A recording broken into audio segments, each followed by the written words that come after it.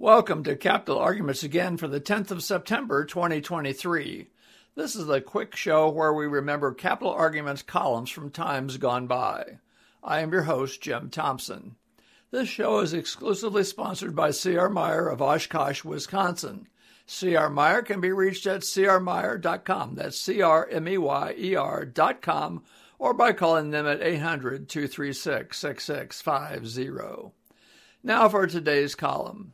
Today's column is from March of 2015 and is titled Plan for Maintenance. We will come back to money, space, and time next month. This is Maintenance Month at Paperitalo Publications. If you think that when we talk about planning for maintenance and capital projects, we're going to talk about installed spares, you have not been reading the other corners of Paperitalo Publications, especially the Light Green Machine Institute publications. Installed spares are a disaster.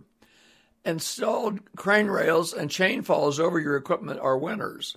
Further, if you want to conserve half the space that installed spares would have been taken to make it easier to get to the valuable equipment you have installed, that would be great too. Space, lighting, access systems such as crane rails and platforms, and monitoring equipment should all be factors in your capital projects.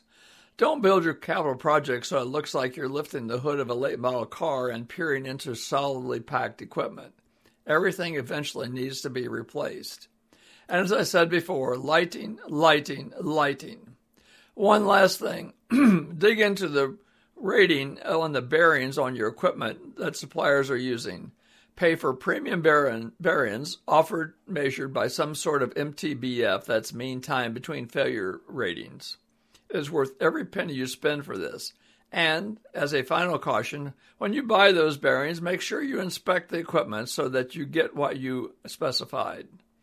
Thanks for listening to our show. Remember, for all your construction needs, call C.R. Meyer at 800-236-6650.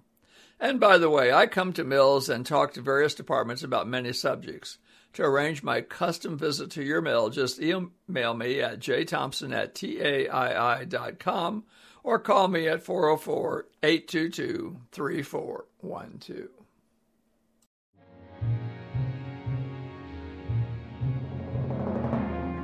Thank you for listening to our show today. We appreciate your support.